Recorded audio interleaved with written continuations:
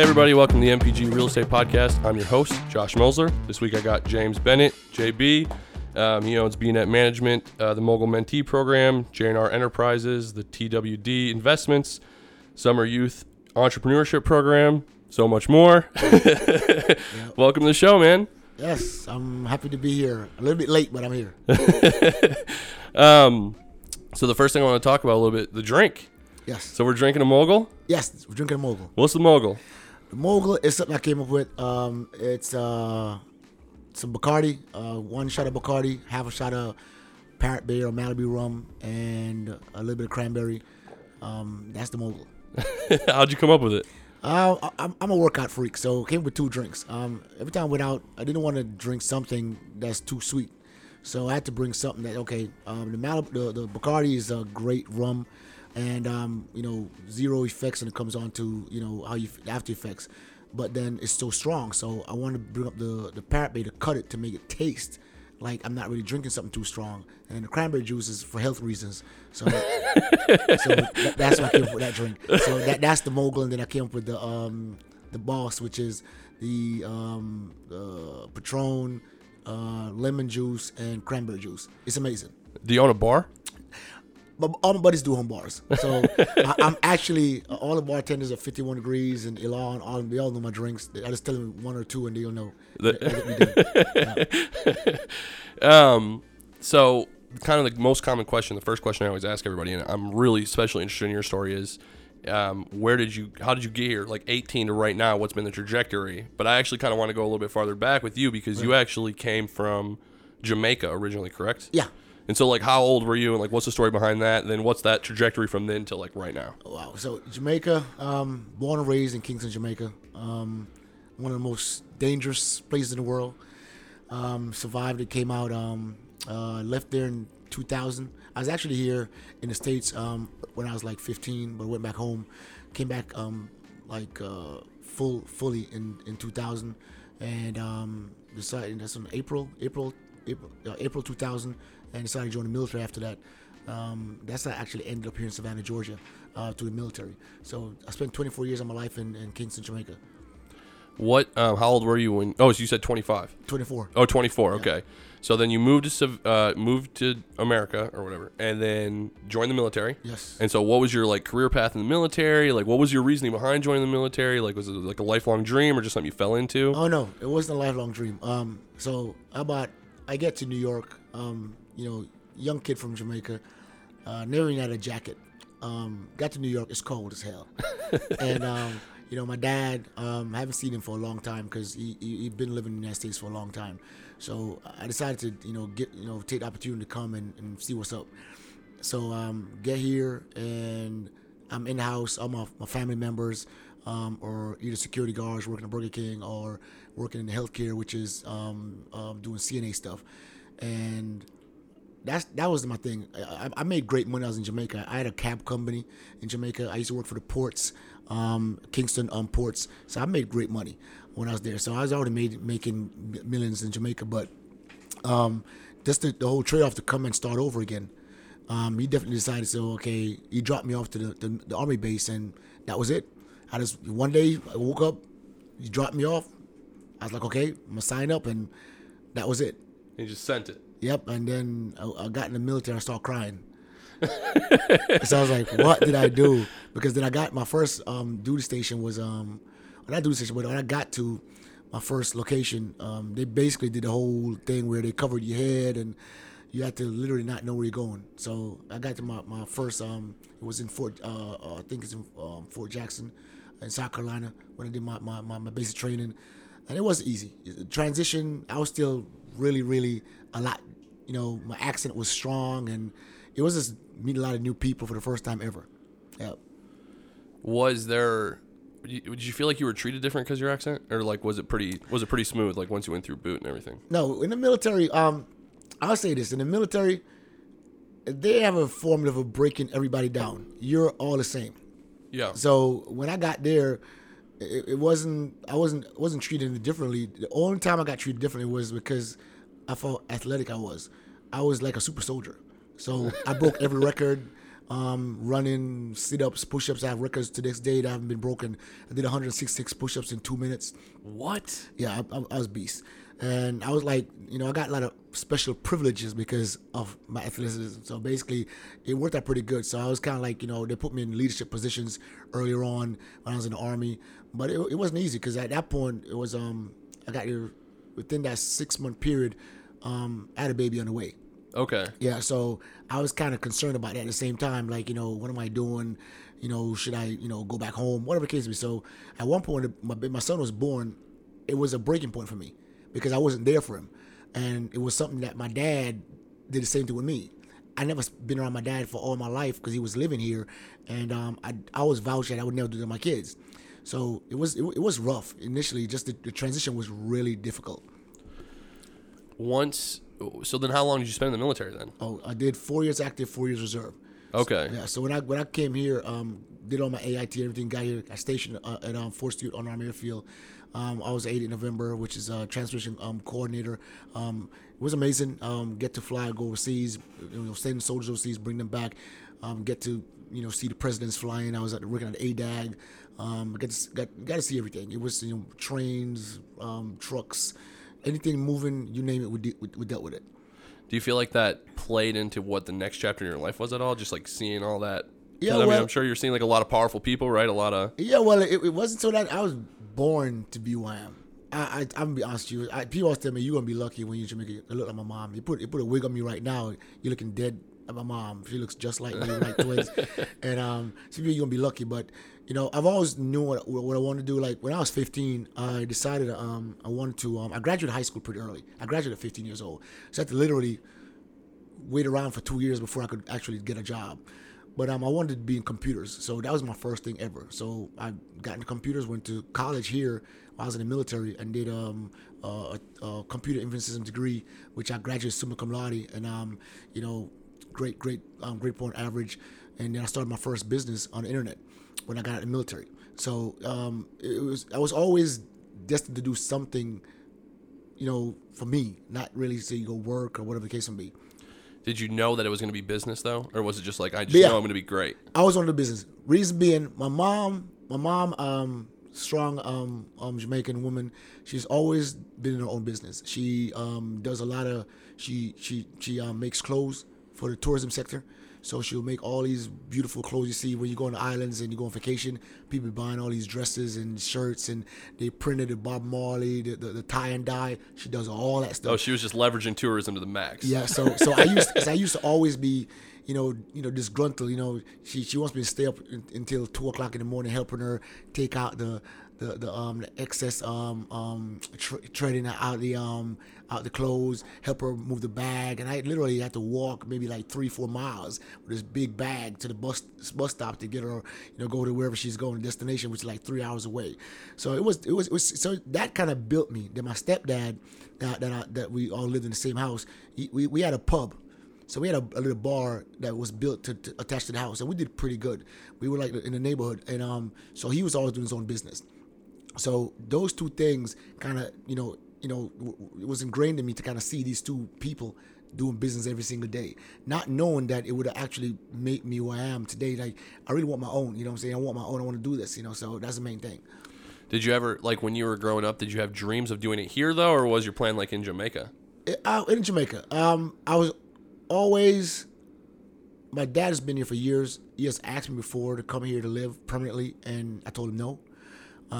So not until my siblings, which is my sister and my brother, got an opportunity. So they left pretty early, and I waited.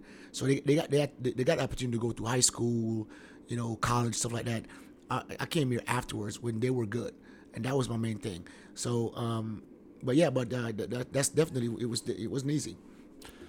And then kind of like going back, it's kind of off topic, but you said you were real athletic in the Army. Yeah. So what did that come from? Were you working out like your whole life, or was it just like those 3 mile rucksack walks for your mom?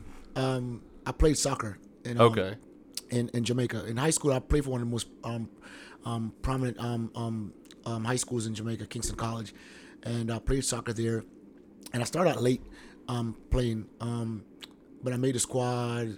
Beating a lot of people because I was pretty fast. So speed was a big thing. We have athletics in Jamaica. You know about Usain Bolt. We're really big on running. Yeah. So I literally trained a lot when it come on running. So I ran a lot. So I was pretty fast. So I made a squad, and then I started playing semi-pro in Jamaica, and I was pretty good. So that I was always running. I was always working out. So that kind of propelled me from that to when I got in the Army. Now I was already, fit. So basically, I was kind of a step ahead of everybody else. Yeah. Yeah. Okay. Is that so? That's pretty indicative of the culture there. Yeah. It's kind of like Jamaica. You walk everywhere. You run everywhere. It's either soccer, track and field, cricket. That's the main sports. That's it. There's nothing else. All there is to play sports. Yes. That's it. Yeah, play sports or be a bad guy or do drugs or something like that. That's it. Okay, so you get done with the Army. Yes. And you're living here in Savannah, and you have a decision to make. You decide to start a business. It's an online business. What's the online business? Oh, so the Army, I tell a lot of people, I love the military. Love the Army. I wouldn't have gotten out of the military if it wasn't for my wife. Not being able to, deal with me constantly being transitioned overseas. Yeah. Not knowing that I have friends that have died, that I've spoken to like days before, and a couple months later they're gone. So they weren't able to realize their dreams. So I really wanted to, be there for my son at the time. So I said, you know what, I'm gonna get out, and if it doesn't work out, I'm gonna go back in. So that was the goal. So I spoke to a buddy of mine. He said, "You just try it. Just get out, and if it doesn't work, go back in. You're good." Because I got out actually ready to go to OCS. So I got out to go to OCS because my degree, and I was doing pretty good. So I was going to re-enlist as an officer, and after I got out as a sergeant, and when I was actually on that path, the military helped me in terms of me going overseas. So one of my duty locations was South Korea. Went to South Korea, didn't want to go. I supposed to go to Germany, ended up going to South Korea. And I learned to speak Hangul, which is the Korean language, pretty good. Learned how to speak it, learned how to read it. So I started sending stuff back to my wife.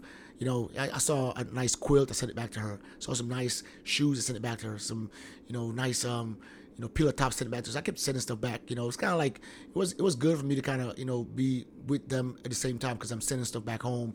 And unbeknownst to me, she was going to the flea market and start selling the stuff at the flea market. So I'm like, so that's basically how it started. We so when I got back, on my R&R, I was like, what's going on? She's like, well, I've been selling stuff. I'm like, okay. So I went to the flea market with her a couple of times on my vacation, and saw what she was doing. So I said, okay, I'm gonna send you more stuff.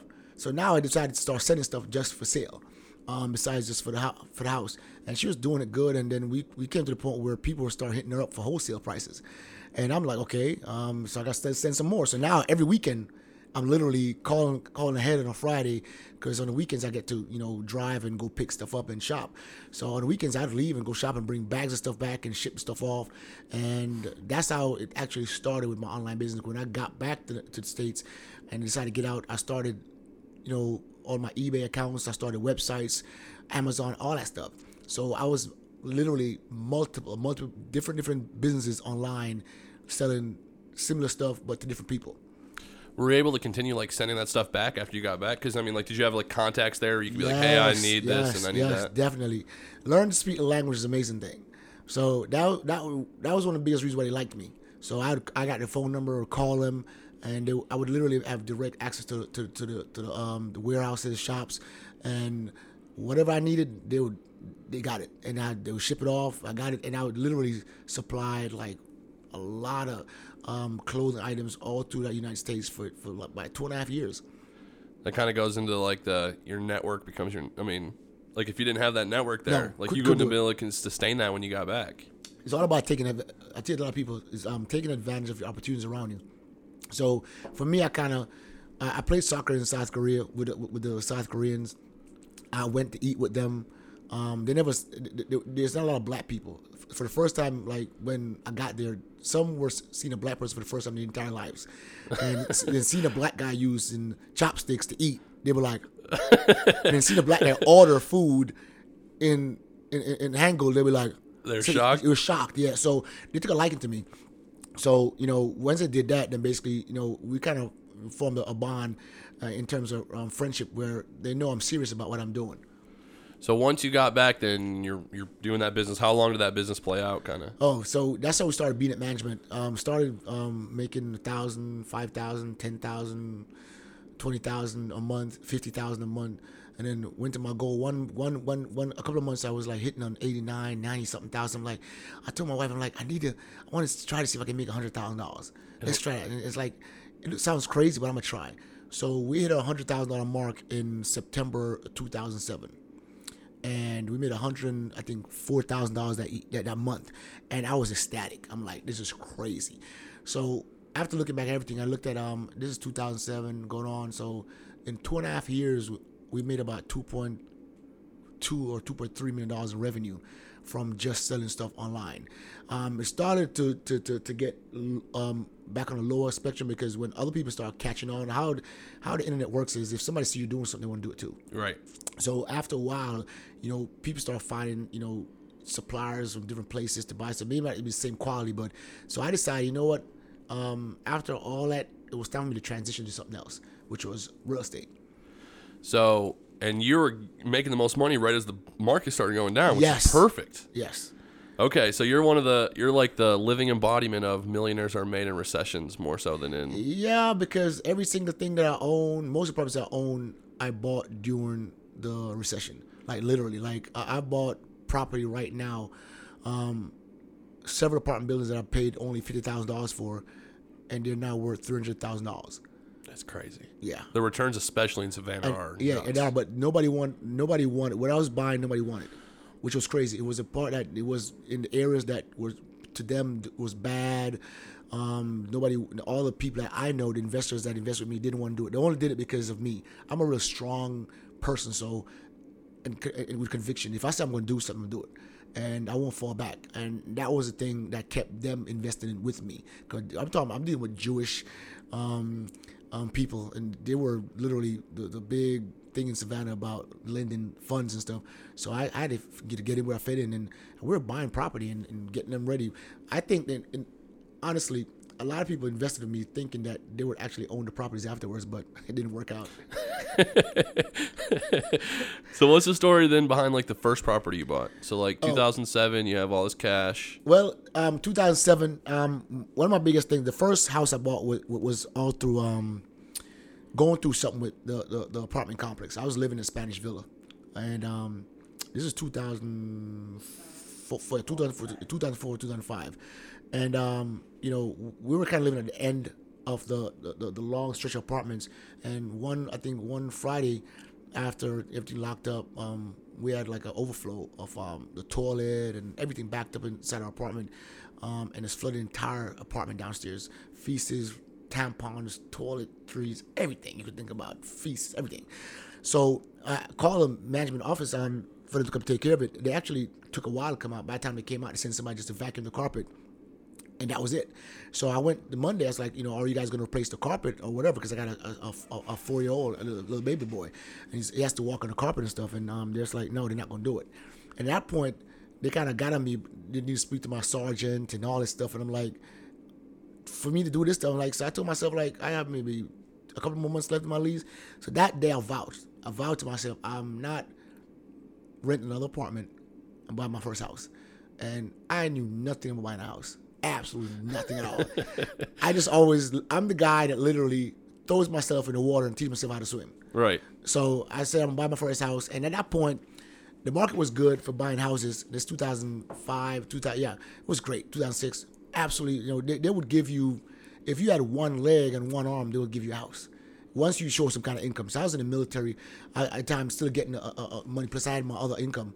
So that's how I ended up having to file a LLC, an S Corp to show my income and everything. And then, because of my VA stuff, my veteran status, I actually been able to buy my first house. And that was the first house I ever bought. And I lived in that house, and I continued doing my business out of that house like a warehouse for those years while I lived in it. When you guys were at your height, so living out of that first house, were you guys were doing everything yourselves? Or did you hire anybody during that time? No, it was just me. My wife, and from time to time, my brother would fly out of Ohio and come down and help out, because I actually branched out from just getting stuff from overseas to also buying liquidated items here in the United States. So I'd buy pallets of stuff and break them down and sell whatever I could fix, sell it. Whatever was broke, I still sell it. So basically, I even resell the stuff that was broke back to people. So I was literally, I was doing it. I didn't mean to get too far off topic, but I was just curious. I was like, that's pretty crazy. I'm still caught up on that $100,000 a month by yourself. But anyway, so you buy that first property. Yes. And then, so did you just fall in love with real estate right after that, or was it like, I know you said there was a little bit of a time there where it's like, I got this cash, now what do I do? No, what happened with real estate is this. I was making great money with the selling stuff online, but then we had a lot of complications when it came on to people with trademarks and copyrights and stuff. So after a while, it started affecting us because it wasn't like that before. So people just filed claims for frivolous reasons. So I'd go in my account sometimes and have $20,000 to be deposited the next day, and by the time I got there, zero. Because, all my items were canceled on different platforms. I had to redo it again and reinvent myself. So after a while, I took a toll on me. I'm like, I'm not doing this no more. I'm tired. I can't keep on doing this. And so I said to myself, there has to be something that I can do. So one of the things I did was I took 12. I was just watching TV, and at that point, this new machine came out. Some of the stories I'm telling you, nobody ever heard about this before. Absolutely nobody. This is the first time I've ever told anybody. So I had a machine. This was when internet just came out. So wireless internet just came out, and nobody had Wi-Fi on their phones, nothing at all. So they were putting machines in the hotels and different locations, so people would use their credit cards and cash to buy Wi-Fi time. So you'd buy it and you get close to the machines, you put the code inside your phone or your laptop, whatever, you would work. So I thought that was a pretty cool idea, but then, I took a while to do my own research and everything and contact some of the people that they had references for. And, I bought the machine for $12,000. This is supposed to be generating about, say, $2,000 something a month. I said, okay, no problem. Or $5,000. Okay, no problem. So I got it up, put it in a hotel location in Jekyll Island. I wasn't making the kind of money they were talking about at all. At all. And I'm like, where's the money? I'm like, I'm making $200. I'm like, I'm not making any money. Then the hotel decided to do Wi-Fi itself.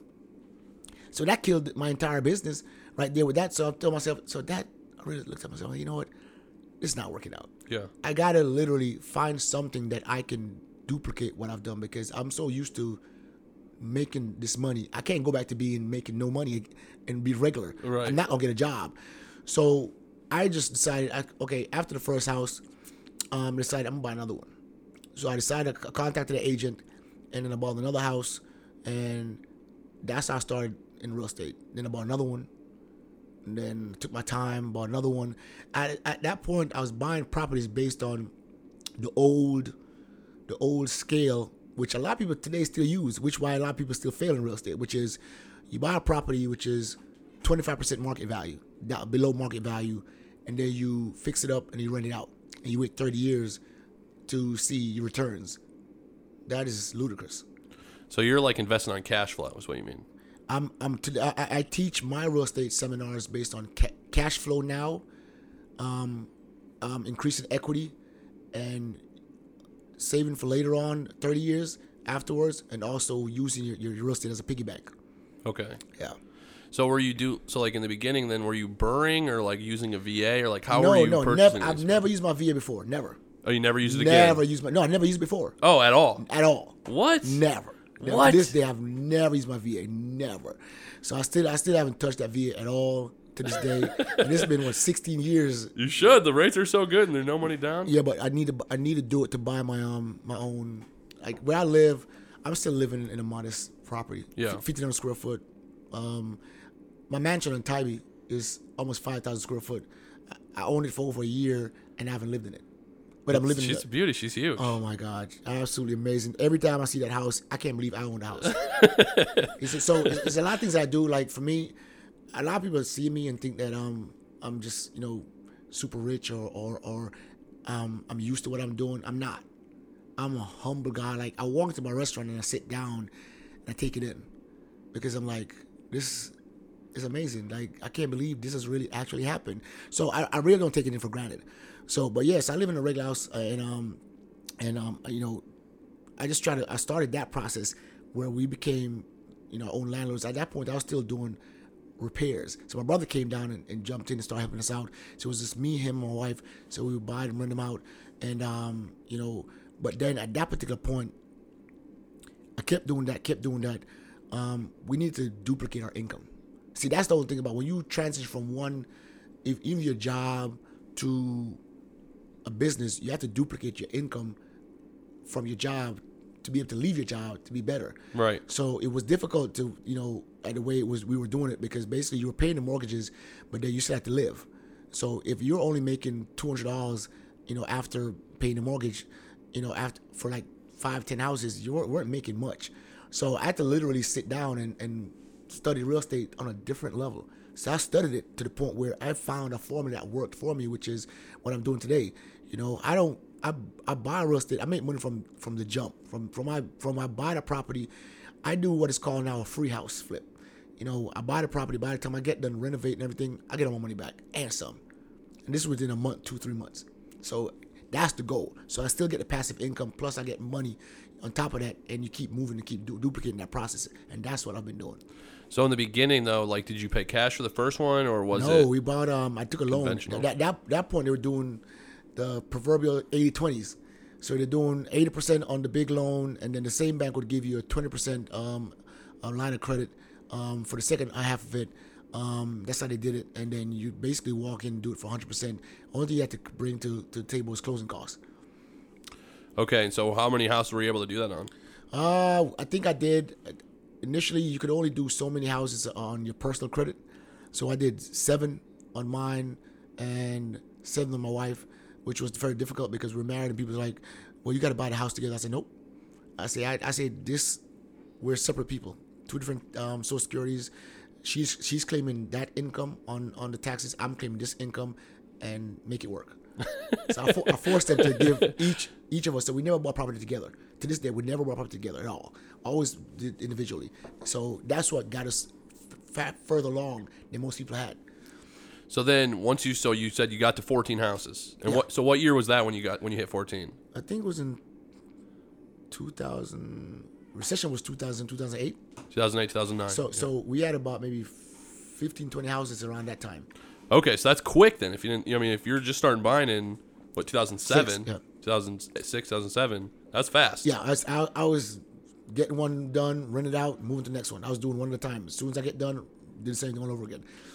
And then once you so then what was the transition then to multifamily? It's like, what's the story behind like Ocho Rios? How long have you owned those? Going on 9-10 years now, which is crazy. I can't believe it's that long. First multifamily property. So when the issue was you weren't making enough money off single family homes. People were moving out, tearing the place up, costing out $3,000 to get it back together. The things they don't tell you in real estate. Yeah. Right. So see. That's why I try to teach it the right way. They don't tell you a lot of things about it. Right. They tell you the proverbial whatever, and then this is how you make your money and life is good. It's not. So I got my first opportunity to buy a duplex for like $60,000 off of Geechee, and I told myself, look at the numbers. Okay, $60,000. My mortgage is gonna be about like $400 a month, and I'm only making. I can rent out for $650 each at the start. So now I'm looking at a larger cash flow. Right. Yeah. I said now I can put some dent into what I'm doing and grow more. So that's what started me with a single family, with the duplexes. So I got my duplex. Then I actually went from there to bought. Then I found a fourplex, $50,000 on the west side. Nobody wanted it at all. I went inside the property. The agent didn't want to walk in. The vagrants were using the property as basically a toilet. She just like showed up, was like, hey, go inside. Yep. So I walked in, it smelled so bad. It was bad, it was horrible. So I got it, and me and my brother worked on the house. That was the first time it snowed in Savannah for a long time. It was, I remember that February. I was there, and I was painting, doing floors. I was doing everything, changing locks, the whole 9 yards. And we got our first tenant, then we got a second, and then we had 4 people. So that 4-unit property, brought us a lot of for $50,000 with about a $30,000 investment. The mortgage was pretty low, and we were making 4 times $700 a month. So that's the kind of stuff. So when I looked at it, I'm like, okay, now I can start seeing how to duplicate right what I'm doing. So the single family homes really are more stable. The multifamily are more kind of more erratic, but it's more cash, so more risk, more reward. So, and then after that, I decided to buy. I bought like a 6-unit apartment complex, and then I started seeing stuff pop up for ultra rich villas. So it was like one property that I bought one, they bought another one, and somebody beat me to one. Bought it. And Which one can you say? 6, yeah. It was 6 Greengate Court. Okay. Yeah, I bought 5, then I bought 3, and somebody beat me to 6, and I felt so bad. When I say I felt bad, when I saw the opportunity, I said to myself, nobody really saw it until I saw it, and I told myself like nobody's going to ever buy anything over here ever again. So I got my homework.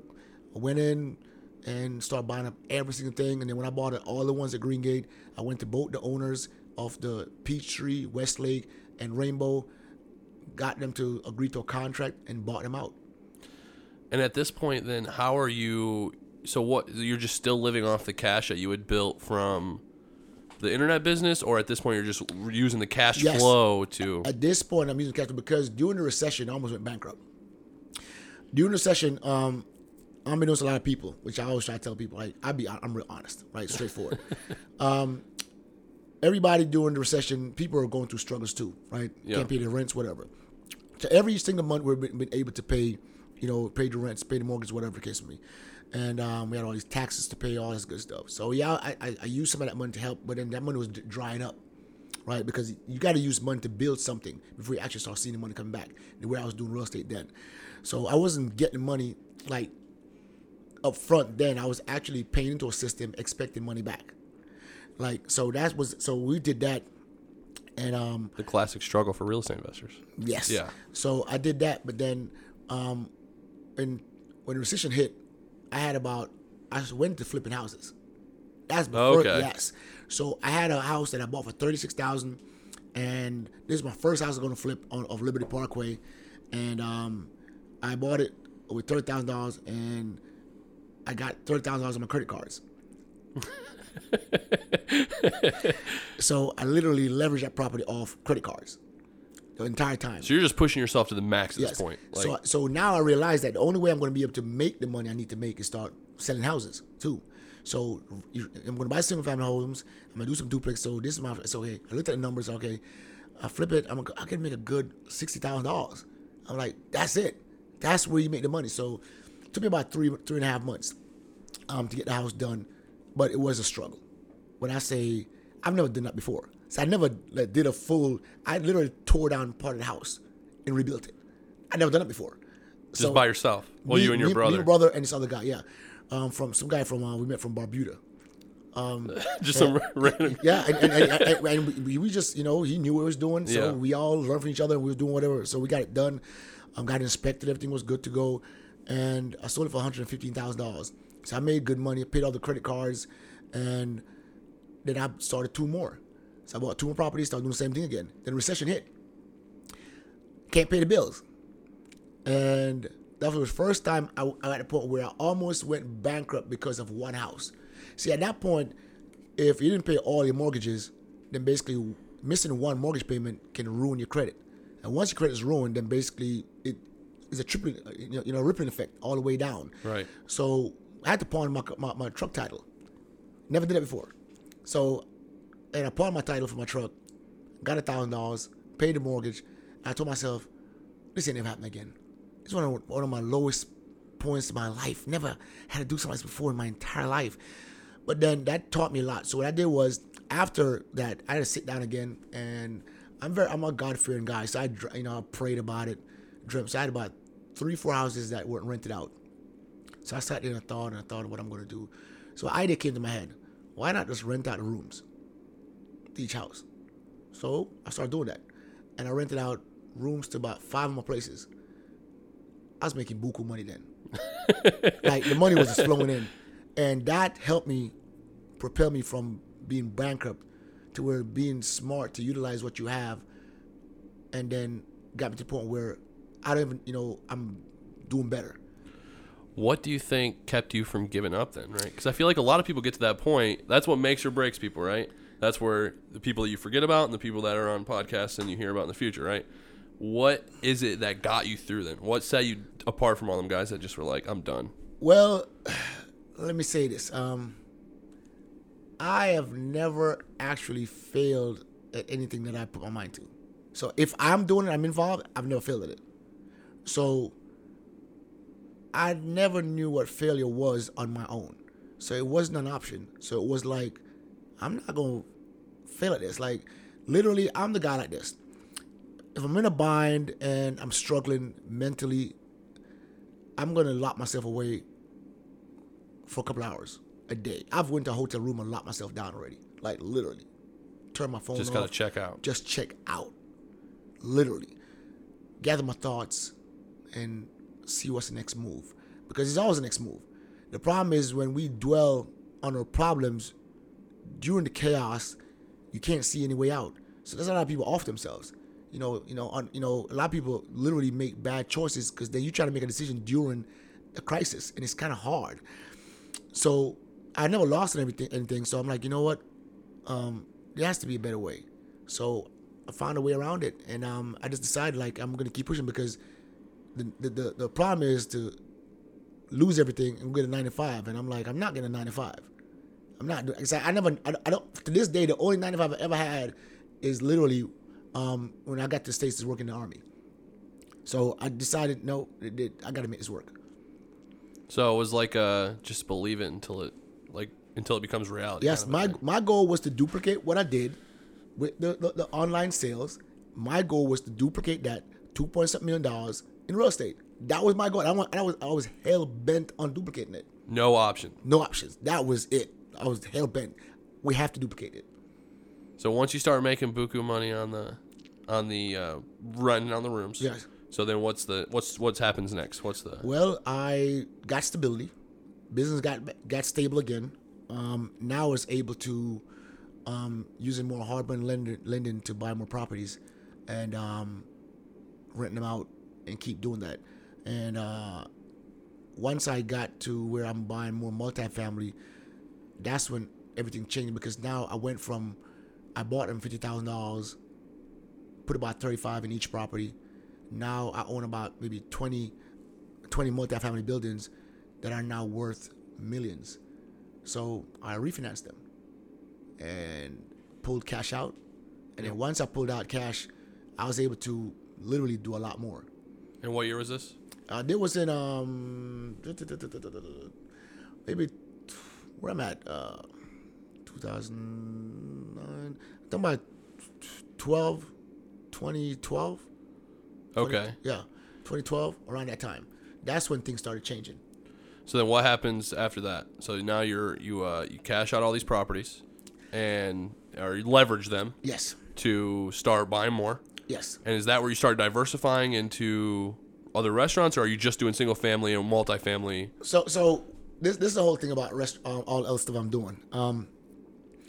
I'm good at real estate, really good at it. I'm always going to the clubs downtown. My buddies own clubs, buddies own restaurants, all that stuff, right? And I bought a building as a restaurant in it, and a house and 0.5 acres of land. So I was going to open that restaurant. That was the first one I was going to open, but that one burnt out recently, as you know. And I decided, like, you know what, I always wanted a restaurant, like, for my wife. So she's always behind the scenes doing stuff. And I told myself, I'm going to open you a restaurant with your name and everything. And she looked at me, she's like, okay, whatever.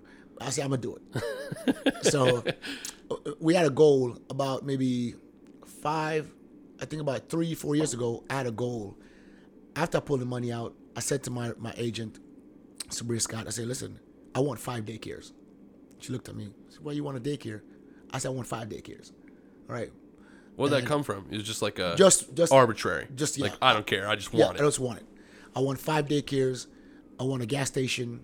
I want some commercial property. I want a hotel. And there's no like rhyme or reason to this? No. Or is it's just because you want it, or do you feel like in the future being diversified is going to help you? I see a lot of my friends that are doing that stuff. I have Patel friends doing all that stuff.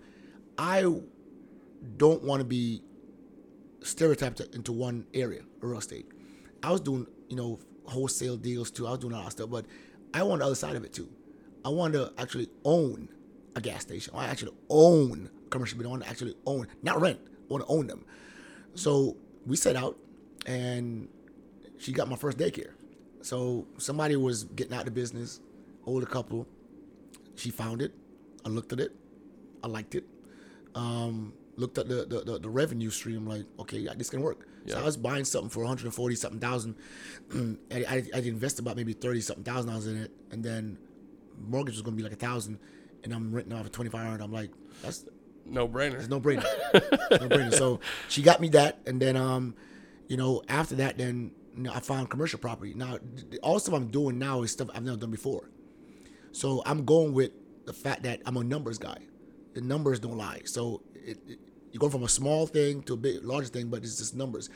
And it takes more management. With the commercial stuff, I've never done that before. So, I'm going into it, literally just based on the numbers to make it work. So I bought like the Kingston Square Plaza. When I bought that was sitting there. I found that in the lottery store next door. So I told her I want both of them. She's like, yo, I said, yeah, I want both of them. And at that point, I'm like, okay, just run the numbers. I'll find the money. So, and that has 6 units. Lottery store was already up and running, making money. So, okay, that's another check coming in. The cash flow is pretty simple. Mortgage is going to be, say $800. I'm renting out about 13. Cash flow, good. It's already established business. And if they decide to move out, then I can do my own lottery store. Right. Do you get so diversify? This is an interesting time to diversify into commercial property, though, because of COVID. No, it's bad. It's not good. Yeah, it seems like a weird time to be. It's not good. But I've always went against the odds, and I always made money. So my commercial property, the first 6-unit building I bought, that's on Montgomery Street. My investor saw it before I did. And when I actually brought it to him, so I was getting a loan and everything going through the loan, yada, yada, whatever, right? Down payment's going like $100,000, which I already got the money to do. And the loan fell through at the last, like 2 weeks, a week before. And I went to him again. I said, like, I want to buy this, but he's like, well, I don't like it. He said it has no parking and I don't like the area, whatever. I said, run the money. I got it. Just let me, I take care of it. And the last minute, he decided to invest $400,000 in the project. And when I got done, I increased parking basically by another 30 cars. Front, side, back, I got just parking. Figured it out. Figured it out. We're going to do what it takes. Cut down the trees in the back, set it up, gravel, concrete. I made it work. And, he was shocked. He was surprised. Like, I said, yeah. So I got that. So that was the first 6-unit actual plaza that I ever bought. Okay, so your move into commercial real estate's actually been recent then? Yes. Yeah, very recent. And I'm doing it, like you said, during this particular it's time. like a crazy time. So my building, like when I got that, I had that building, I had two tenants in it before COVID. And since I'm big on buying real estate, but also not overpricing the rents, so people can actually afford it. That's my biggest thing. So when I'm buying, I don't buy like most people where they buy at market, they get market mortgages, and then they turn around and have to try to find a higher paying client to make it work. I don't want to do that. If I'm going to be rent to a higher market, it has to be extra income. Right. It shouldn't be me to find that person. So they're paying like $1,300 a month on a 1,000 square foot, 1,200 square foot building, so it's feasible. So when COVID hit, they actually still were able to maintain their themselves and their mortgages because you weren't gouging them. As a lot of people are paying $3,000-$4,000, they had to move, and the landlords had to deal with that stuff. So I still kept them, but then I actually wanted to do the restaurant. So I said to myself, I want to open a restaurant in the plaza, not knowing that it's gonna cost me all this damn money, not knowing if I could finance anything or whatever. So I just did everything out of my pocket, basically. What was your plan up front? Like, you were just like, I just want to own a restaurant, but like, did you have like an idea of what it was gonna take? Did you know anybody in the business? Anything you like leverage? Or? Yeah, well, I have my buddy Donovan Smith that owns Sweet Spice. My other buddy Raldo and Lotman, they own Island Breeze. So I've been around them. Never actually knew the ins and out of what a restaurant the money it makes, all that stuff. I just kind of figured, from a number standpoint, if I'm going to be renting out one of the units for, say, $1,600 a month, I said, there's no way in hell I can't make $1,600 a month. So I'm going to try. So that's what I did. Swing for the fences. Yes. And how's it been since it's been open? Which shout out? You can shout out Cool Vibes. Yeah. Yeah. Cool Vibes Pizza and Wings. Excellent pizza. 4501 Montgomery Street. 912-499-565. We're on all the major delivery apps. Amazing food. We have all the regular pizzas. Plus, we have the specialty pizza, which is the oxtail pizza, which we created. Jamaican reggae pizza. But yeah, I just decided to swing for the fences with that one. And so far, in the restaurant business, you don't make money like that. Okay, so let me be honest and tell people, I don't care what nobody tell you about the restaurants. It's a lot of work with a lot of no money. Okay, so I haven't made any money yet at all. Is that weird for you? Because I mean, like, very weird. Like all this time, very weird, super weird, super weird. Only thing I'm doing is actually making money, pay bills, order food, pay the workers, and recycle. My thing is, I didn't actually open a restaurant alone just to make money. I did it with monies from other investments that I made. So this is kind of like, I'm opening this as a side hustle. That's what I'm doing. And I know eventually it's going to work its way through, but it's weird not making money like I normally do. So what I should say the pros to that is the restaurant owes me money on the real estate side. Yeah. Because it owes me rent money. So it doesn't matter what happens, I still got to get all that money back.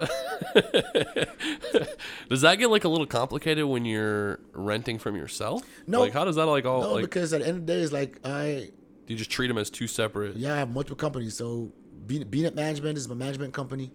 I have another management company that actually procures all my commercial clients. I don't do it myself. So I don't want to deal with that side. So they find the clients, they get them set up, everything. Then I take over from there, maintenance-wise, rent collections, all that stuff with my other company. So BNet Management manages the property that Cool Vibes and JNR Enterprises leases. So they pay BNet Management rent. So to me, it's a whole different entity. I just see things like that. So I treat it as such. Like I keep a running tab on Cool Vibes. You owe me money, and I'm gonna collect. So you show up at your own house and be like, "Hey, man, you owe me money." I'm not going to evict them though. I'm not going to evict them though. Does that get so? But I'm guessing then. So at this point in your career, though, every single business has its own team. Every single business, except for like JB Flip Savannah, we have our own team of guys that flip the houses. Cool Vibes, own team. Wendy, Russell, they handle that. The BNet Management own team, Miss Tiffany and Wendy is on that side. With the maintenance staff, and I oversee everything. So basically, I made sure I kind of duplicated myself, but in a way that I kept Constance, which is Wendy. She's kind of constant in everything. So I'm there, she's there. And my maintenance staff, which is headed by my brother Damien, he oversees all the maintenance for all the properties. That's the main thing. So the reason why I ask is just because I wanted to use that as like a little bit of a learning thing. So like you really wouldn't be able to do all this other stuff if you were still the primary, right? Like if you didn't have these teams to pick up the workload while your focus is changing. I have never worked a day in the restaurant. Yeah, exactly. People ask me like, somebody stopped me and it's like, so you're gonna go by your restaurant today? And I'm like, why? It's like, don't you go by there and work? I'm like, no, I know nothing about that stuff.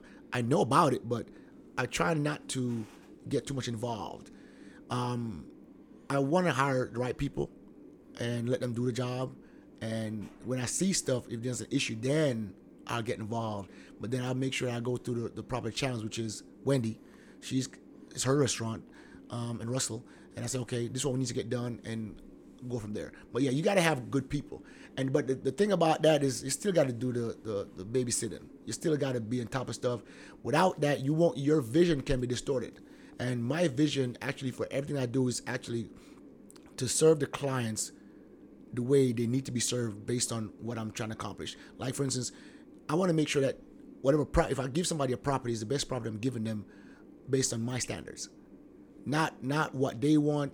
I can't move them in early. I'm not gonna get you the property with a hole in the wall. Not what my maintenance staff's gonna give them.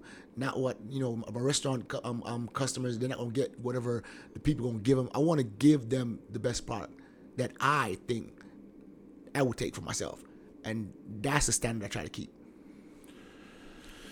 Once, well, I guess we'll just switch into this. So this is been a reoccurring question too. So obviously you're buying a lot of property this year, so I don't know how this is going to affect your answer, but how has COVID affected all this?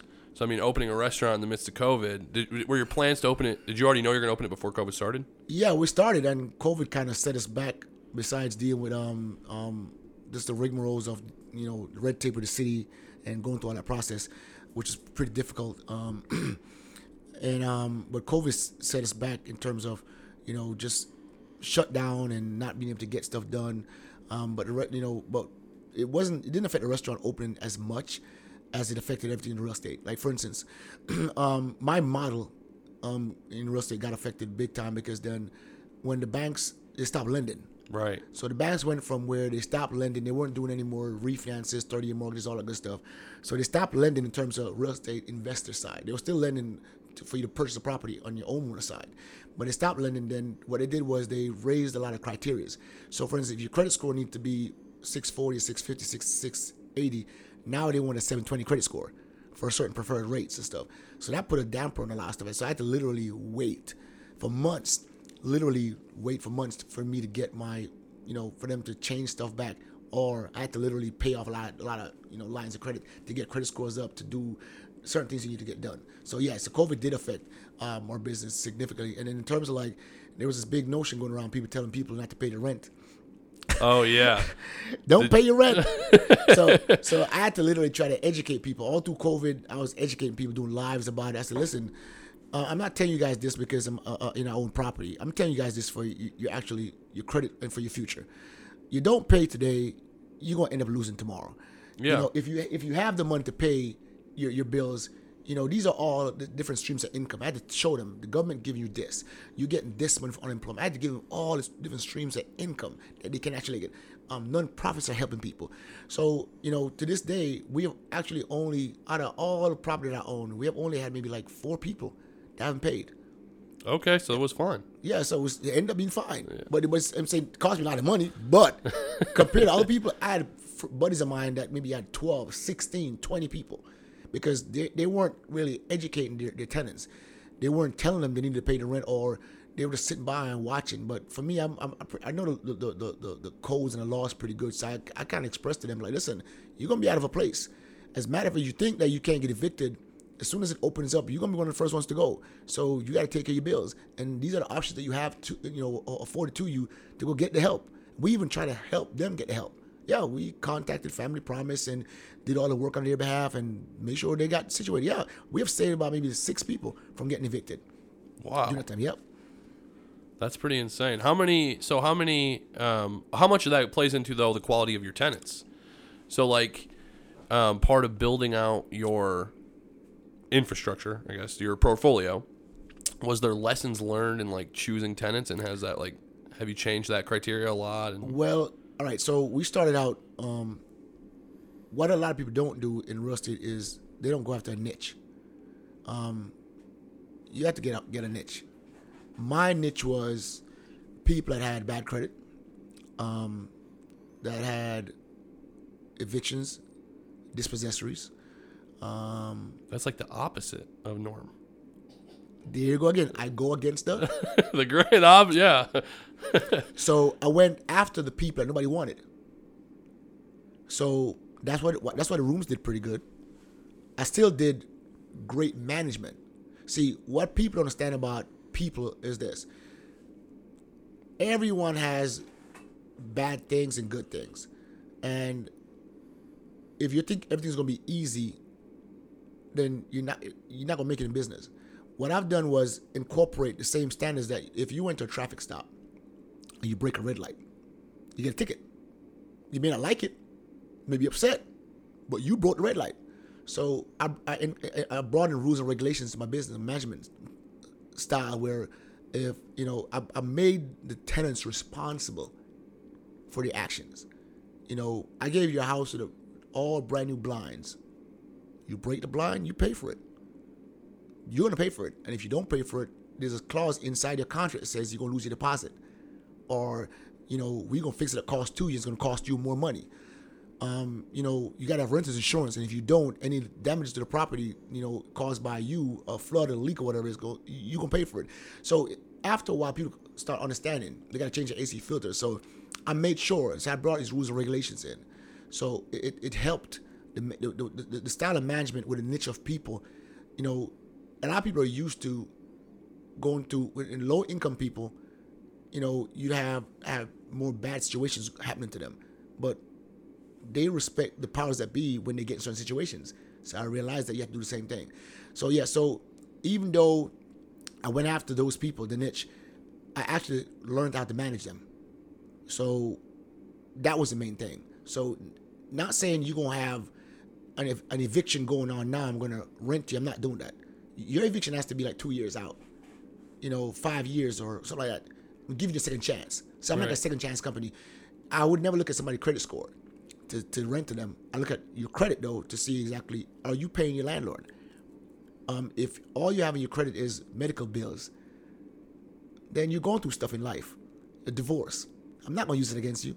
You have a good paying job for the last 5 years, you've been paying. Then I go from that. So I look at people, not just their credit, not just their numbers, the people themselves. I interview them. When they come to the office to see how they carry themselves. Somebody's going to come to the office and you smell like weed. You're going to smoke weed in the property. There's no smoking inside the contract. Can't rent you. There's certain things you look at. So it's all about managing people. So we went after that niche, and that niche is serving pretty well. So now that, to answer the other part of the question, now that we have actually developed that niche, now we no longer need to do that based on what I'm doing now. So I still have that niche, but we've branched into other areas because our properties are still good. We have still on the lower side of rents, then we can play with the numbers now. So if I'm in a certain area and I want a different client, then I can raise the rents. I can lower the rents for it. Just depends. So I have a lot of room to work. So it's much better now. Initially, what kind of led you to that? Because if you read any real estate book, that's going to go completely against convention, right? And I know you pride yourself on going against the grain, but I mean, that seems like at face value an unnecessary risk. That's obviously paid off nicely for you, but in the beginning, you couldn't have necessarily known that was going to happen, right? Like, how did you know? Well, this is the issue. I'm buying property for cash flow purposes. The only place you can actually do that is on the west side and east side of Savannah, Georgia. If you bought property in the south side of Savannah, you're paying premium. Yeah. And then by the time you rent the property out, you're making barely nothing. Even if you think you're making $200, by the time you run the numbers, you're making nothing. So for me to actually buy on the west side of Savannah, a lot of people that would rent from the south side, they won't come to the west side of Savannah. So when I bought property there, a lot of people were actually leaving that side of town to go to the south side. So I'm buying when people are leaving like a dummy. You know what I'm saying? So people like everybody. I bought a 4-unit building off Paulson and Gwinnett. Even the postman told me, this is not going to work. This is a gang area. The postman, it's not going to work. They laugh. To this day, it's been sitting there, and I bought the building next door too. So who's laughing now? Yeah. I got rid of the gang. I'm a Jamaican. Nobody scares me. I'm my brothers. Don't. So I know how to handle people. I'm from the streets originally, so I know how to talk to people and express to them. So gang's gone. Property's making money. That's it. So what I did was I kept the rents low so I can actually get those people in, but also govern them. That was the whole thing. Have you had higher turnover because of that? What? Yeah. I wouldn't say higher turnover. The higher turnover came from the being in a multifamily business. Single family properties, people tend to stay longer. Yeah. Multifamily, they plan to be transient to the most. But because the rents have been low, I've been able to say, okay, well, if you think you can do better, see, this is a niche. if you came to me and you already have bad credit and you can't find a place to stay nowhere else, and I took you in, what's going to happen when you do bad things with my company? At that point, your options are pretty slim. Right. So you have to decide, I need to stay, and the rent is good, and do the right thing. So I've had a lot of people that stayed, and a few people that left. So the turnover wasn't that high at all. It was, trust me, it wasn't. Because what I did was I actually helped people understand the rules. So one of the biggest things about turnover and the rental stuff is that a lot of people that own multifamily businesses, I should say apartment complexes, they're not the people that's running it. They're out of town, and they have like a management team that comes in and they hire them just to run it. So it's basically they're just doing a job. For me, it's not only a job; it's also personal. So I want to make sure that the tenants understand the rules and regulations. So I educate them. Like somebody that doesn't pay the rent, I'm gonna tell you, if you don't pay the rent, and you got to go to court and get evicted, the rest of the lease is gonna be put on your credit. How? I'm not living there because the lease says so, and the laws allow for that. So these are things I try to teach them. So a lot of people would not screw up because they now knew the repercussions before they moved out while they were in. Like you make the penalty so serious, it's like they know you have to stay. Yes, like you got to figure this out. Plus, it sounds like, not to answer your own question for you, but if you're helping people find these programs, I'm sure that helps considerably, right? It's like but helping them to help yourself. I know it's probably not the motive, but but a lot of them don't care. So the people that actually care is the one that takes the help. Some people actually rather get evicted and move out because in their mind, it's not about paying you. It's not paying you. They just don't want to pay. Right. Yeah, some people like that. You're just the filthy rich landlord that is taking advantage of them. But like I said, compared to a lot of people, we go to court rarely. Barely go to court. Because we educate our clients. And I know a lot of people that have business like mine, and they're in their 16 deep, 20, 12 every month. Every month? Yes, it's bad. So for us, I really go to court. We go to court once every 2-3 months.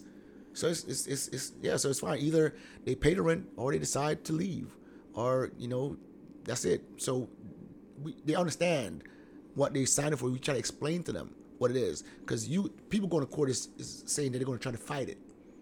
And if they in their mind, they made up this whole thing in their mind that, well, we can beat you and live for free, then they're going to go to court. But if you actually understand they can't win, then it's futile. Right. So I educate them on that stuff. How many do you own at this point? Property? Yeah, like how many rentals do you own? Which I think I own over maybe 200 something units right now. Over 200 units? Yes. All Savannah? Yes. Have you ever thought about going outside of Savannah? Yes. Next year, 2021, we're actually deciding to go to Atlanta and Miami, South Beach. I'm looking for more some opportunities in Atlanta come next year, and that is my goal. Definitely my goal to go to Atlanta next year. And you want to just keep expanding on that single family, or you're trying to do multifamily? No, I'm doing Atlanta. I'm not really doing single family. Mostly, I'm really doing more vacation rentals in Atlanta and multifamily commercial stuff. Looking for opportunities to give other people opportunities. With the commercial business, for me, it's not just me buying and renting them out. It's me actually looking at a need in a certain area and seeing where I can get in for the lowest price, and then see where people are actually being priced out of owning a business. So basically, a lot of people can't go to the mall because the rent's too high. They would like to own a business, but they can't afford the rent. So I try to find, feasible places, fix them up, make them look real nice like anywhere else, and then make the rent less so they can actually be able to afford it. So that's the goal. So is the whole, beyond making money, your whole goal of this entire thing is then to improve communities? Like literally, seriously. Yeah, and I can tell you it's been one of the most difficult things trying to help people that need help, but then turn around treating you like crap. It's not easy. It's very difficult. But the rewards are the people that actually love you for what you're doing. That is the reward. People stop you in the streets. People tell you thank you. You see where you help the community, where you help people. And, that's it. I've been doing this for a long time. I never got an award from the city for nothing. Never got a write-up in the newspaper for nothing good. You know what we got write-up for? A fire. A place burnt down. The news want to interview me for a fire. You know, they won't interview me for anything else. For fire. People like negative stuff. Yes. Misery loves company. That's yes. So that's one of the things that I look at. But like right now, my mentorship program is doing good. I have about 5 people signed up. $2,500 to $5,000, but they're getting me. They're literally getting a multimillionaire investor to walk them through everything. I'm literally putting them on a faster track, the fastest track to being who I am. And you know, one of my mogul mentees right now is doing great. In the last 3 months since he signed up with me, he has bought a house. We're done flipping the house now. Instead of renovating it, he's about to refinance the house, get all his money back out of it. The house has been rented for the last 3.5 months since he's been creating cash flow. He's since sold his personal home, then bought the home his mom was living in with some of that cash from that home, and we're looking to refinance that home when we get done and do more real estate deals. And you said 3 months? Yep. Dang. Yep. So how does the mentee program work? So maybe we should start from the beginning of this. Right. So what's the idea? How did you form the mentee program? Where did that idea come from? And then kind of how was it built? And then how does it work? Well, it came from I started doing seminars. I think I did my first seminar sometime last year, 2 years ago, downtown Savannah. And you know, I always seen guys do seminars. I've been to seminars myself, but they actually don't tell you what you really need to do to succeed. Basically, seminars to sell you stuff like a program or university or something of that nature, a website, something of that nature. So they're really looking at for the money themselves. Just to get you in the door. Right, get you in the door. Yeah. So I realize in Savannah there's a lot of property here that a lot of people don't want, that I actually can tap into and help other people attain. I can't do everything. Like literally, I've stockpiled property. I've bought maybe 7 properties, and I take my time and go do 3 at a time, because at the time when they came available, it was just too good to pass it up. Like I bought property that's been sitting for 2 years. I bought it for $90,000, and now it's worth $250. Right. Without me doing nothing. So it's like, you know, I see the goal, so I'm gonna get it. So with the mentorship program, I do. I kind of assess people. I don't just sign up anyone. It's not about the money for me. It's really about me seeing where people's minds are at, if they really want to get to that goal. So I do a consultation first. It was like $275, and I kind of see where they're at, what they need, before I sign them up, and for the mentorship program. And it's pretty straightforward. You know, $2,500. You know, you bring me a house. You keep finding me houses. I will tell you the houses are good or bad. I can even find you a banker to lend you the money. I can even try to back it myself to my lenders. But that stops right there. So once you buy the house, I'm done. I'm out of it. Right? For the $5,000, once get you to buy the house. Now I can also find your house. So, but I want them to be proactively looking for themselves. You want to be an investor, you got to be birdwatching. You got to be seeing stuff. You got to be driving around and seeing stuff. You got to be checking on your own. So with the $5,000, you get in, buy the property.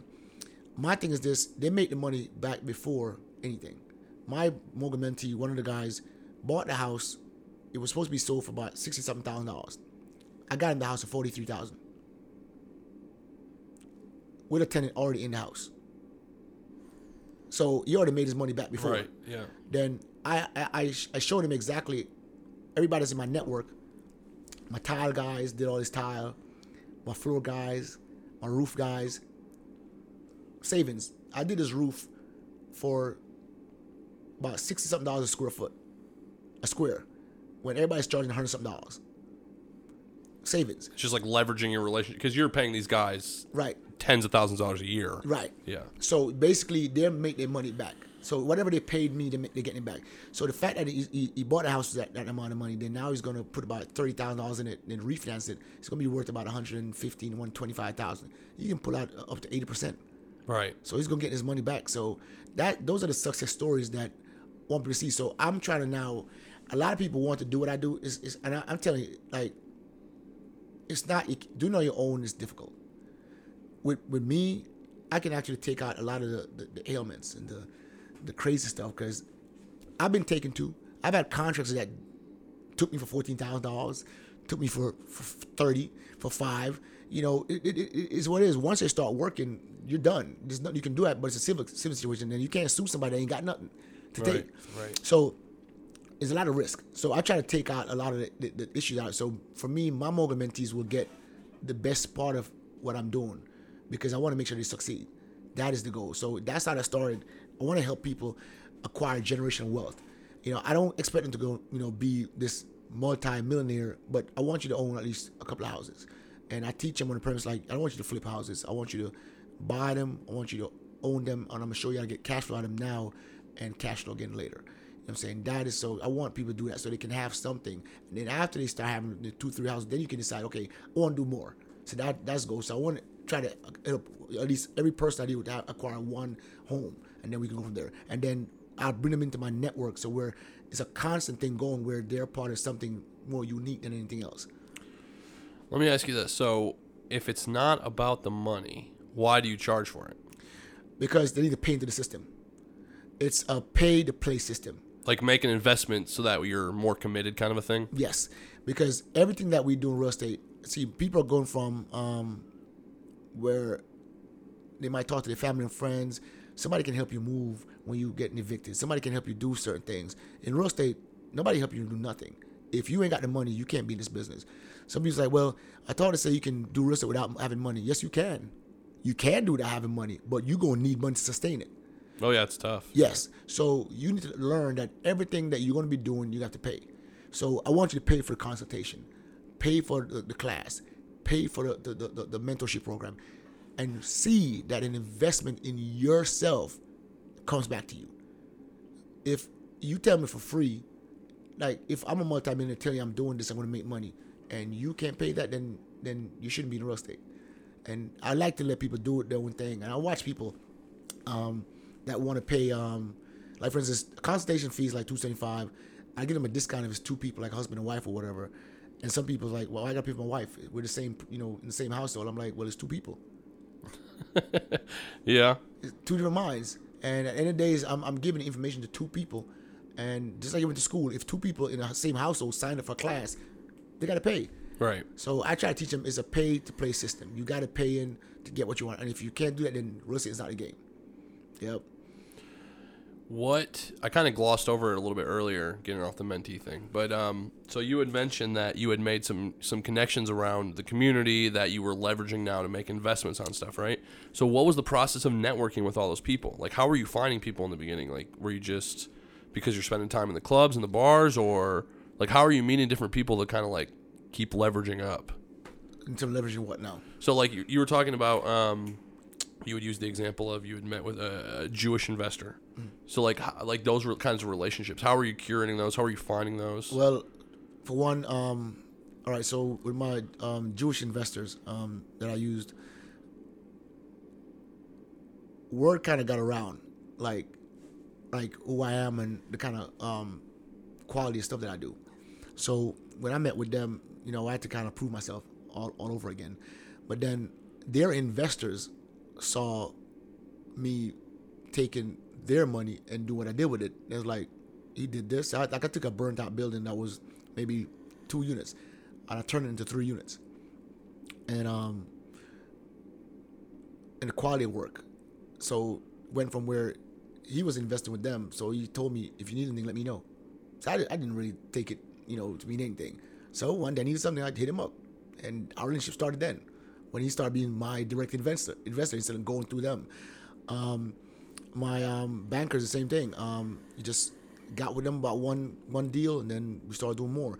And then in the clubs and stuff, I work everywhere I go, like literally. Real estate, I can talk about this all day long. But with the clubs and stuff, I always be networking. Like I talk to people when I go out. People always want to ask me about stuff. And then basically, you know, I develop relationships with people like that. So so just in case, you know, I'm in business and I learn more from them sometimes to do more in what I want to do.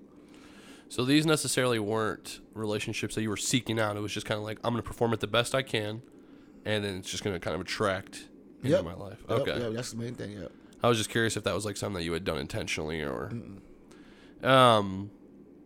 What do you think is going to happen in the future? So you said you're moving to Atlanta and Miami, right? Yeah. Is the reason why is because you feel like this market's going to start to get saturated here soon, or no? Because I think I've done a lot here, and I've proven to myself what I can accomplish. And Savannah is a city where it can literally drag you.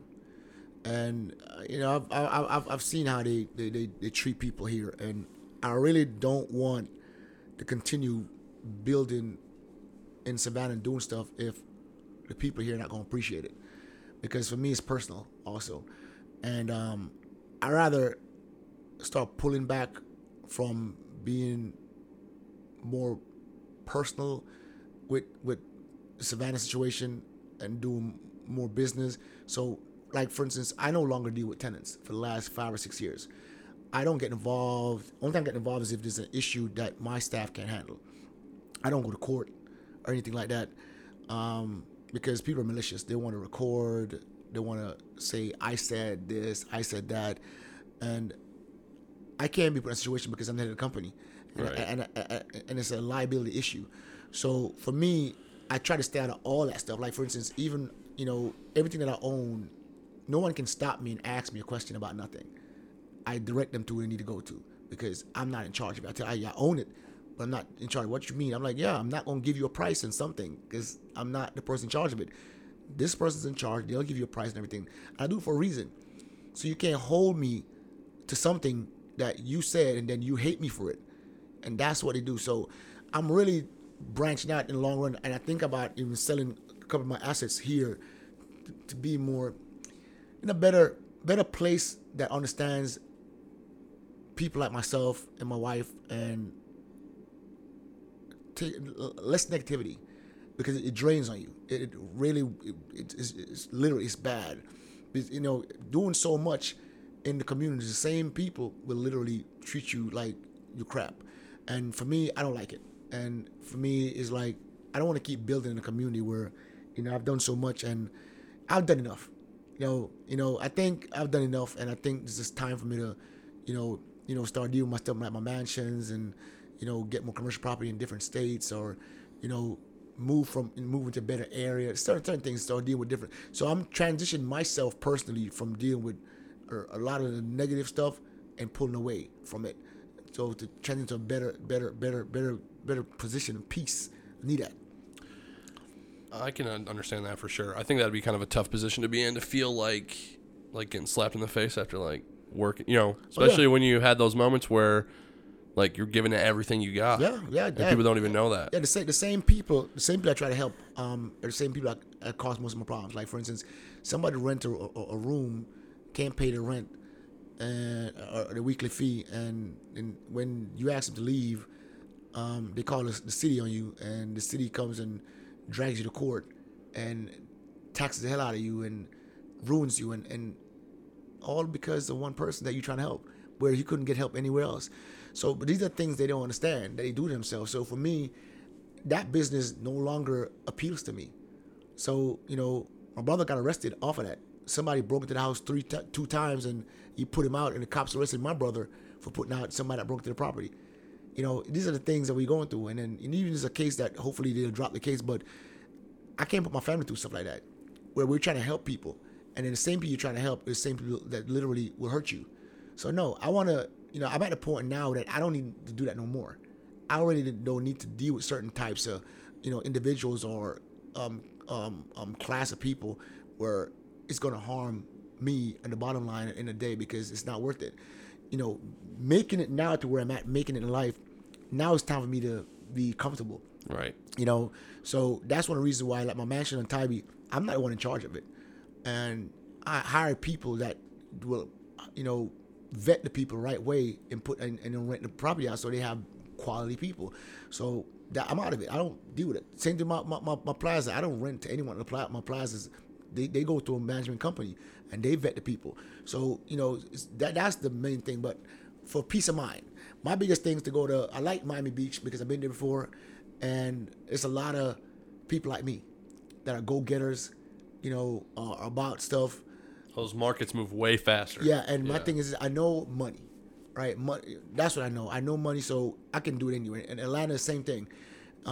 They like the hype and the floor thing. So, hey, I'm going to buy a house and I'm going to give you the hype. I'm going to renovate it and make it look nice for you. Here you go. Buy the pink house. Yep. So stuff like that. So, so that's the main thing. Down here, it's kind of, difficult. But like I said, loved a lot, but also hated a lot. After building your portfolio here, raising a family here, do you feel like this is home at this point? Yes. So, like, will this always be kind of your home base, even as are you guys going to move with the transition, or, like, what's kind of your plan there? Well, honestly, I love Savannah. But if I actually ever went to Miami Beach and got a great deal and started doing well and started doing more, I would sell everything and move there. I would. Because at that point, for instance, if I sold everything I owned right now, I would never have to do anything again for the rest of my life. Literally, because my portfolio, I owe a lot less than what it's worth. So I can literally just walk away. But my thing is this, I'm building something for the future, and building generational wealth. Cash is nothing. So the whole thing is to have, these assets and keep them growing. But then, like I said, even if I stay in Savannah, it's a lot more, less of me being available, to certain people as to like I am now. Because, like I said, it gets to the point where it can't be where my family is affected. I'm affected by anything, and by people that actually don't want anything out of life. That's why I understand now. For years I couldn't understand. Now I understand why people live in the Landings, why they live in Wilmington Island, why they live in Tybee, why they live in certain places, because they actually don't want to be around certain people that actually going to make it worse for them, and they actually want peace of mind. Peace of mind is a hell of a thing, like literally. So the more you grow is the more peace you need. I'm no longer the guy that wants to fight over everything and battle through everything. I'm not a guy no more. I'm the kind of guy that if you steal from me, I'm gonna call my attorney. Yeah. I let him handle it. Before I used to kick the door in and want to break your arm and all stuff. Like, I'm not that guy no more, because I have too much to lose and I have too many things to look forward to, and I have too many people that's looking up to me for leadership. So that's the main thing. But yeah, but I definitely love. One of the things to go to Atlanta too. I want to, hopefully one day I want a helicopter. I want to be flying back and forth. That's the goal? That's the goal. That's the goal. That's the goal. You had mentioned generational wealth too then. So, like, kind of goes into my next question, which is, if you don't need the money, your drive, right? Everybody eventually, I feel like everybody starts out, they need money kind of, right? Right. But at some point you get to the point where you don't need the money, and so then it becomes about something else. So for you, is it generational wealth, legacy kind of a thing? Yeah, it's the money is one thing. I go broke every month or every other month. Reason being, I keep reinvesting. Right. I'm reinvesting because I see where I can't lose. Like, I see what I'm doing. So a lot of people don't see it. Like, the banks can't see what I'm doing. I have to literally tell my investment banks, this, calm down, I got it. And they're like, scared. I say, I got it. I've been doing 16 years. I'm literally going to make you look like you about to die. You good. I got all kinds of plans. So that's what I've done. And but with the building generational wealth is what I'm doing. Like, my son just turned 20 in May, and I gave him his first house, right, at 20. And that was a big moment for me because I'm able to give him his first home so he can start that process when he needs to. And my brother, got his own place now, and I want to show people that you can actually, start owning a piece of something. So it's not so much the money. After you start building the generational wealth, the money will come. So that's the whole thing. So it was never really about the money anyway. It was always about, like, the generational. No, it was about the money initially. For me to actually, it was great because I started out with an online business. I bought a Mercedes Benz. That was my dream car, and I'm like, okay, I got this. Now what next? Right. You know, the classic, what everybody says. Right. Then you get the yacht. I tell my wife I'm gonna buy a Cadillac Escalade. And everybody can be like, whatever. Ain't nobody has one. You're not gonna own one. I'm like, yes, I am. So I bought one. And everybody's like, look at me like crazy. I'm like, okay. So I'm like, what next? You know, so I keep setting goals for myself and I keep moving the bar. And you know, one thing I just haven't done because I'm really not. I think I'm not there yet in terms of like flying private and all this. I'm just, I don't know. Like for me, it's I don't say pretentious, but I just think that I don't want to waste that kind of money. Right. I want to be able to say, okay, what I've always done is buy assets to pay for my liabilities. So the other commercial business I just bought, you know, they're gonna be bringing in $1,000 a month. Okay. Now I can start doing all that stuff because I realize, okay, if my mortgage on that property only $1,000 and I'm gonna be making $4,000 or $5,000 a month, I'm like, like what we doing? Let's go blow some, you know? Yeah.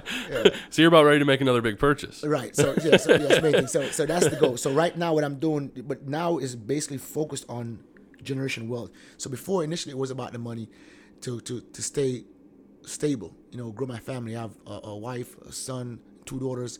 And they all go to good schools, and that's something that's not easily maintained. My son goes to SCAD, and I'm paying out of pocket.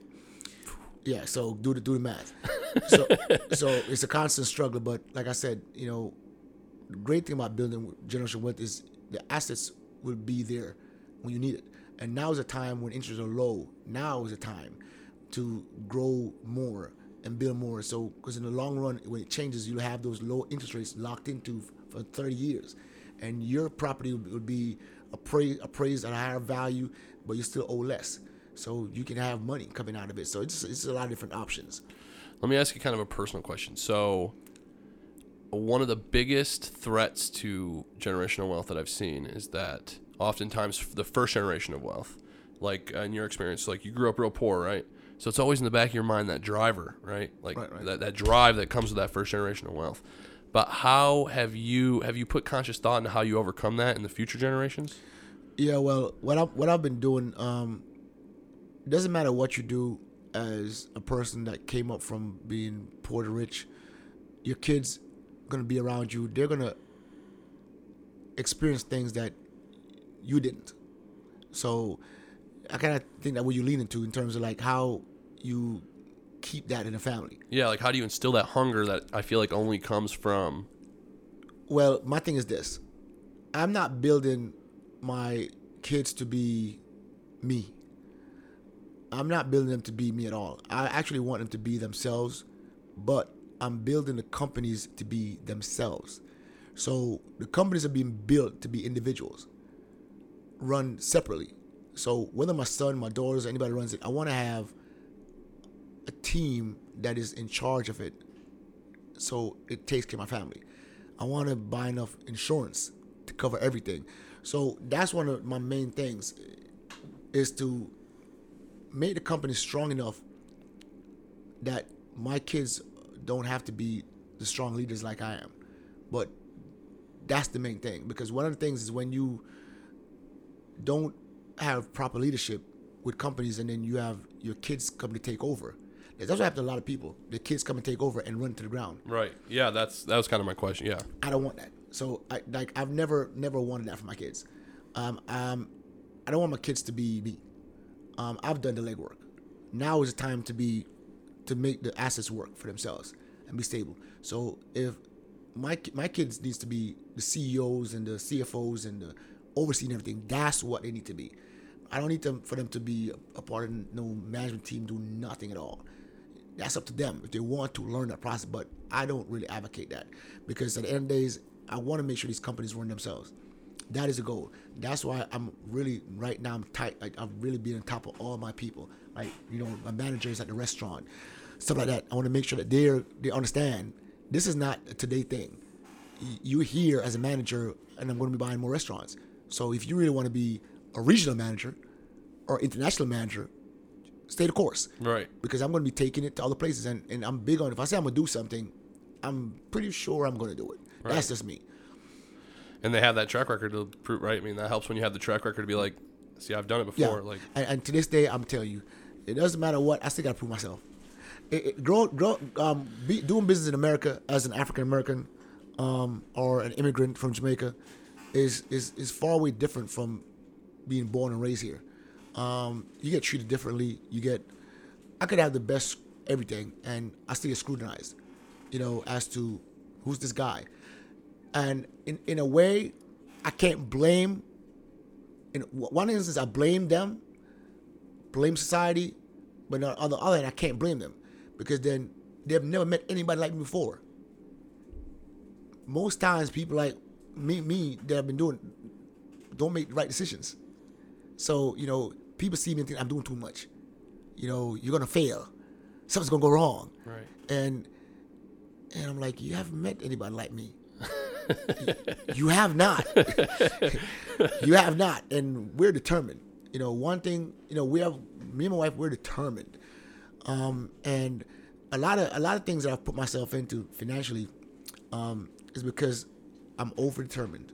But I've always found a way through it. So now that I'm getting to that point now, I'm kind of pulling back from that to where I'm doing a lot more the commercial stuff more. So I'm doing stuff that actually, doesn't matter what I do, you can't lose. That's where I'm headed to. Like, I'm buying a mansion. We're going to Airbnb. I'm going to make X amount of money a month.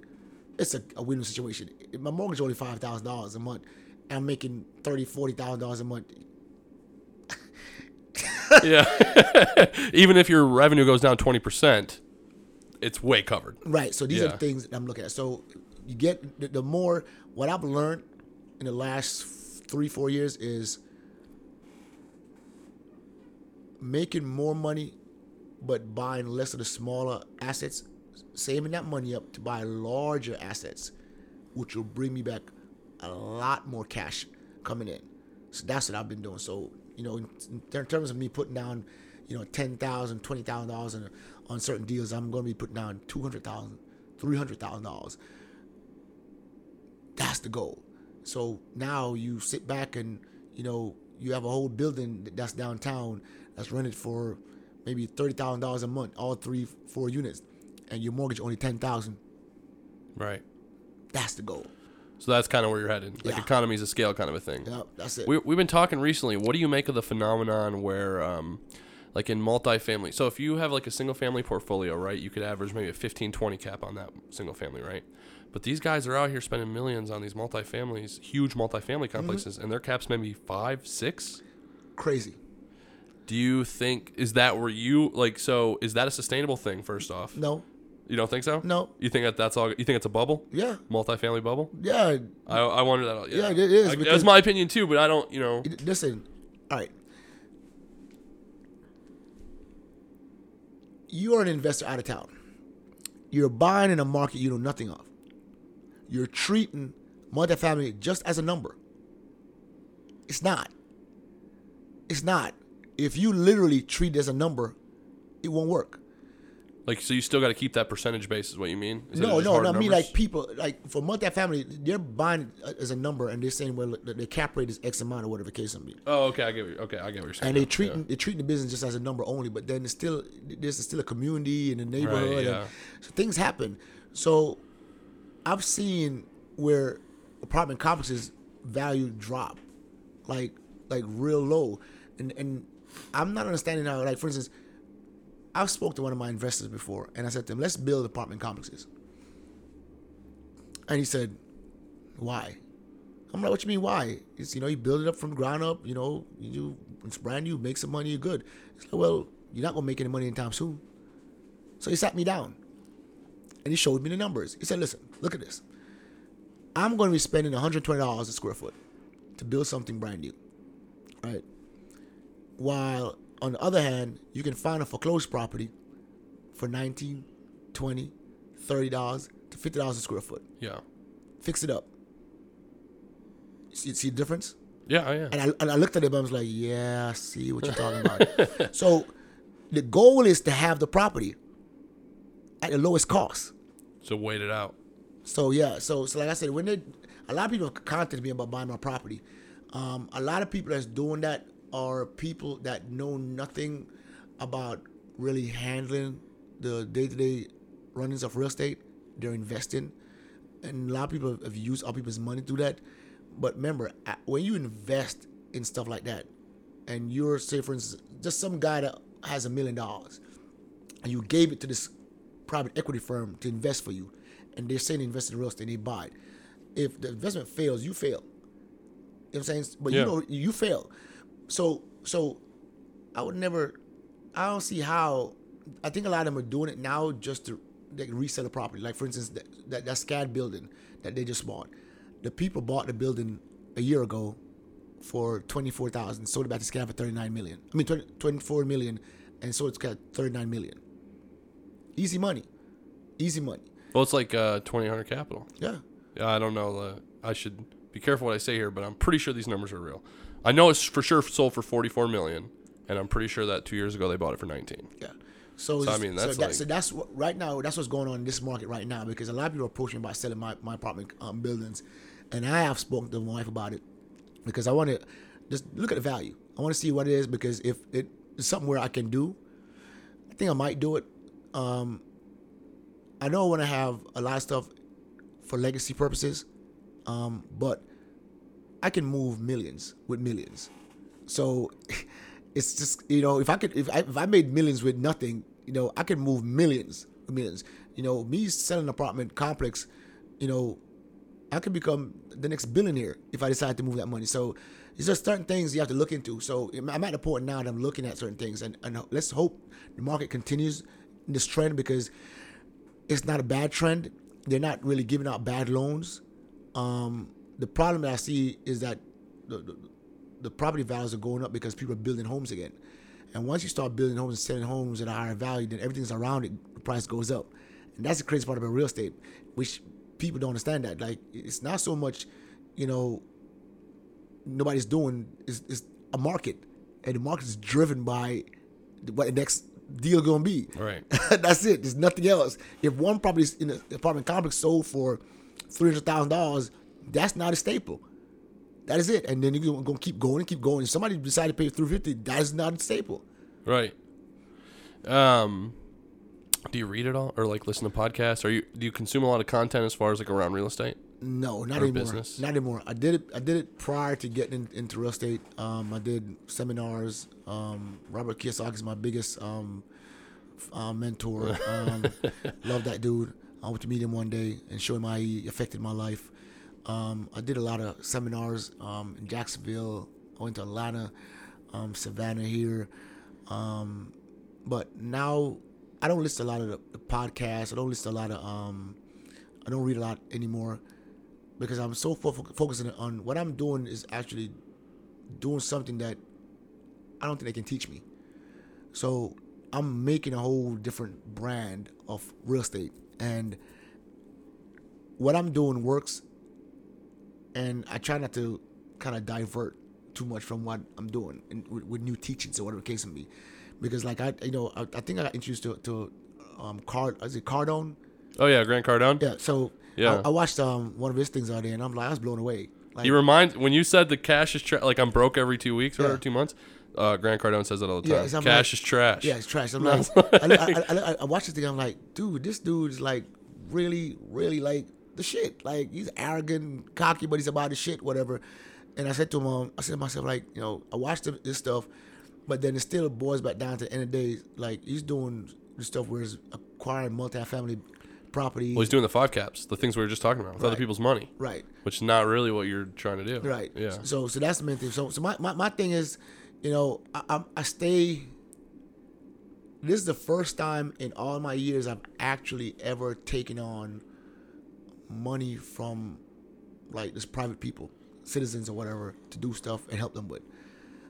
It's not something that I really plan to do, but I want to help them. So that situation is a very tricky situation. I don't mind making money, but I'd rather make my money with my money where I need to and stay out of certain things. Because you see a lot of people, you watch American Greed? Never. You watch American Greed? American Greed. No. You need to watch it. It's good? American Greed shows you all the ins and outs of how people that were nothing became rich, and now they scammed a lot of people. to get rich. Is it like a documentary style? Something like that, yeah. So it gives like you gotta watch it. Like it gives you all the ins and out, and you be like, wow. And a lot of these venture capitalist firms or whatever been on that stuff a lot, because then they cook the books and all that stuff. Like even guys have been on TV about real estate. So there's a lot of that. So for me, it's very easy to get caught in that situation, because then you have a lifestyle start living. You know, you flying private, you driving this, right. whatever. And if I know what I know about business and real estate, it's never gonna be easy. So you're not gonna be making money all the time. So where you fall short, then you have to use somebody's money to keep your situation going until you can get the money back. But if that doesn't happen, now you're in a hole. So, you know, I see a lot of them do that stuff, and I'm like that is not for me. I couldn't do it. No. So for me, if I take, like for instance, I back all my clients' money with assets that I'm doing. For instance, if I'm going to take $30,000 from somebody to invest, I'm going to use it as a down payment on a flip. I know exactly what the flip going to do, what the case can be, and what it's going to be worth. Like for me, it's good, right? But what I'm not going to do is take somebody's $500,000-$600,000 and then tell them, okay, well, I'm going to give you X amount. They don't know where the money's going. I'm not doing that. It has to be tied to something. For me, it's a safe. Like you don't want just like a general fund. No. Like you just want to raise money on specific projects. Yes. Because when I do it that way, I know it's tied to that particular project, and it saves everybody from going through just the arbitrary BS of where the money went. Right. You know, I don't need that kind of problems. I can understand that. I think there's been plenty of people that have built big, huge REITs and stuff where it's just like investments attached to specific projects versus like the trust overall. Yeah. I like that. That's for me. That's the way to go. And if I was going, have people do that, then that's the best way to do it for me in terms of putting everything in a fund and then, using it to do stuff. It's just a safer way. Let me ask you. So, kind of my final question. Day one, somebody just getting in the real estate game. Maybe you 15, 20 years ago. What's your piece of advice? What are you telling somebody? All right, everyone getting real estate. I would actually tell that person to find someone like myself to talk to and being able to bounce ideas off and deals off. Because when I started doing that is when I began to grow more. For example, I had my first fire years ago. Never had a fire before. Gut-wrenching. Devastated. Family cried. I cried. No one died, thank God. People got displaced. Now I have to deal with the insurance company. Different ball game. Don't know nothing to do about it. You know, I had no clue. So I found out about personal adjusters. So I hired one.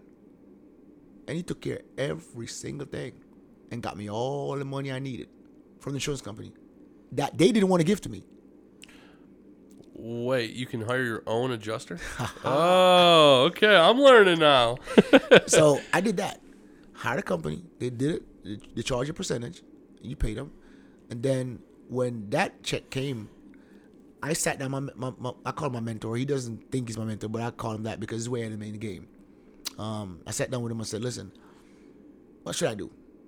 He's like, what do you really want to do? I said, well, my goal is I want to acquire the rest of the properties around this area. He's like, well, you can. I was like, how? He's like, but I got to rebuild this property. He's like, no, you don't have to. I was like, what you mean? I don't have to. The insurance company gave me money to rebuild a property. He's like, you don't have to. You can actually take the money and do what you want to do with it. And then you rebuild it later. So that was one of the most prolific things I've ever heard and done. I took the money and bought up another couple dozen properties, took the money from those properties and built back the property. So I had everything I wanted and that again. Just thinking creatively. So you need to have, so anybody's getting the business, I suggest they get with somebody like me. Follow them, watch them, talk to them if you can. If not, then I suggest that they do a lot of reading. Read a lot about real estate and follow people that is ahead of you in the game and literally make sure that everything that you do, especially with contractors, you're on top of the game because they will is a make or break situation. And know if you're gonna be the landlord business, make sure that you know your landlord tenant codes like the back of your hand. That's what saved me from a lot of liabilities, a lot of lawsuits, and a lot of losses in courts. We win, and if the judge don't like us and give us a L, I just take the state court and win, because I know for a fact state court gotta follow the laws. So that's the advice I give to a lot of people that get in. Make sure when you get in, you get with somebody, but know your numbers. At the end of the day, real estate is not personal. It's personal when you're making it personal, but the numbers have to come first. Then the personal stuff comes into it. So if the numbers don't work, don't do it. Seems like a great note to end on. Yep. Thanks, man. Yep. It was great talking to you. Yeah, definitely. All right, guys. Thank you so much for listening. See you guys later.